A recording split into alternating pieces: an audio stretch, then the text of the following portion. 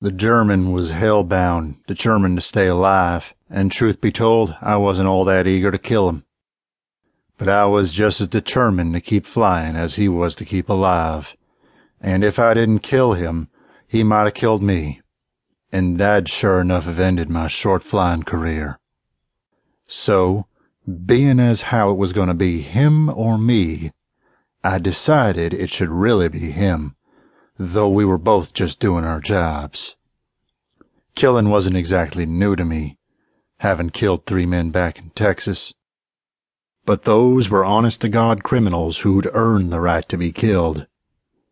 This particular German didn't take to my idea right away and dragged his Falls biplane in front of the sun.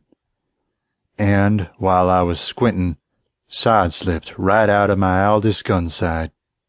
He turned back into me so hard I had to zoom up, roll over downside up, and dive back down just to get him lined up in the Aldous again.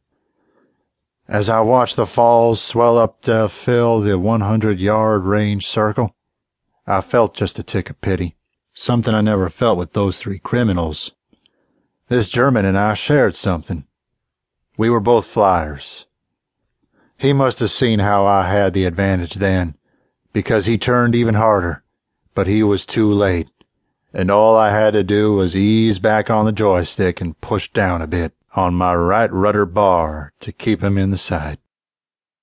I squeezed the firing switch smooth and steady just like Dad had showed me years ago, with the touch of trigger on his old Winchester 45-60.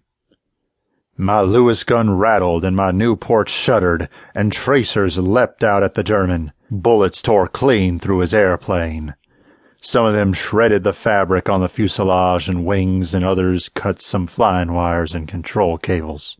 The Falls jerked nose straight up, rolled on over on its back, dangled there for a moment, refusing to surrender.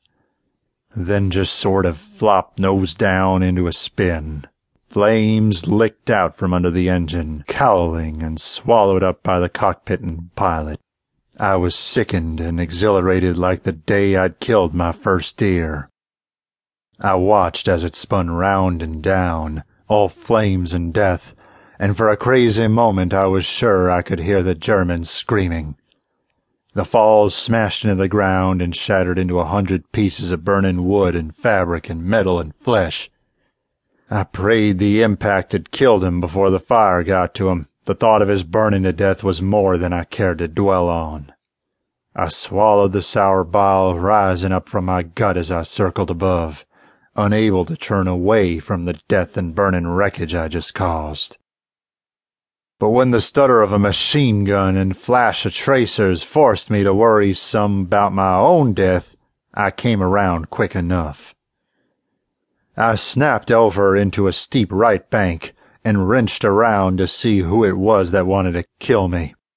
An avenging Falls was closing in with his span-down machine gun spitting out deadly venom.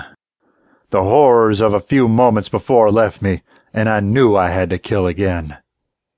But this time wasn't going to be so easy.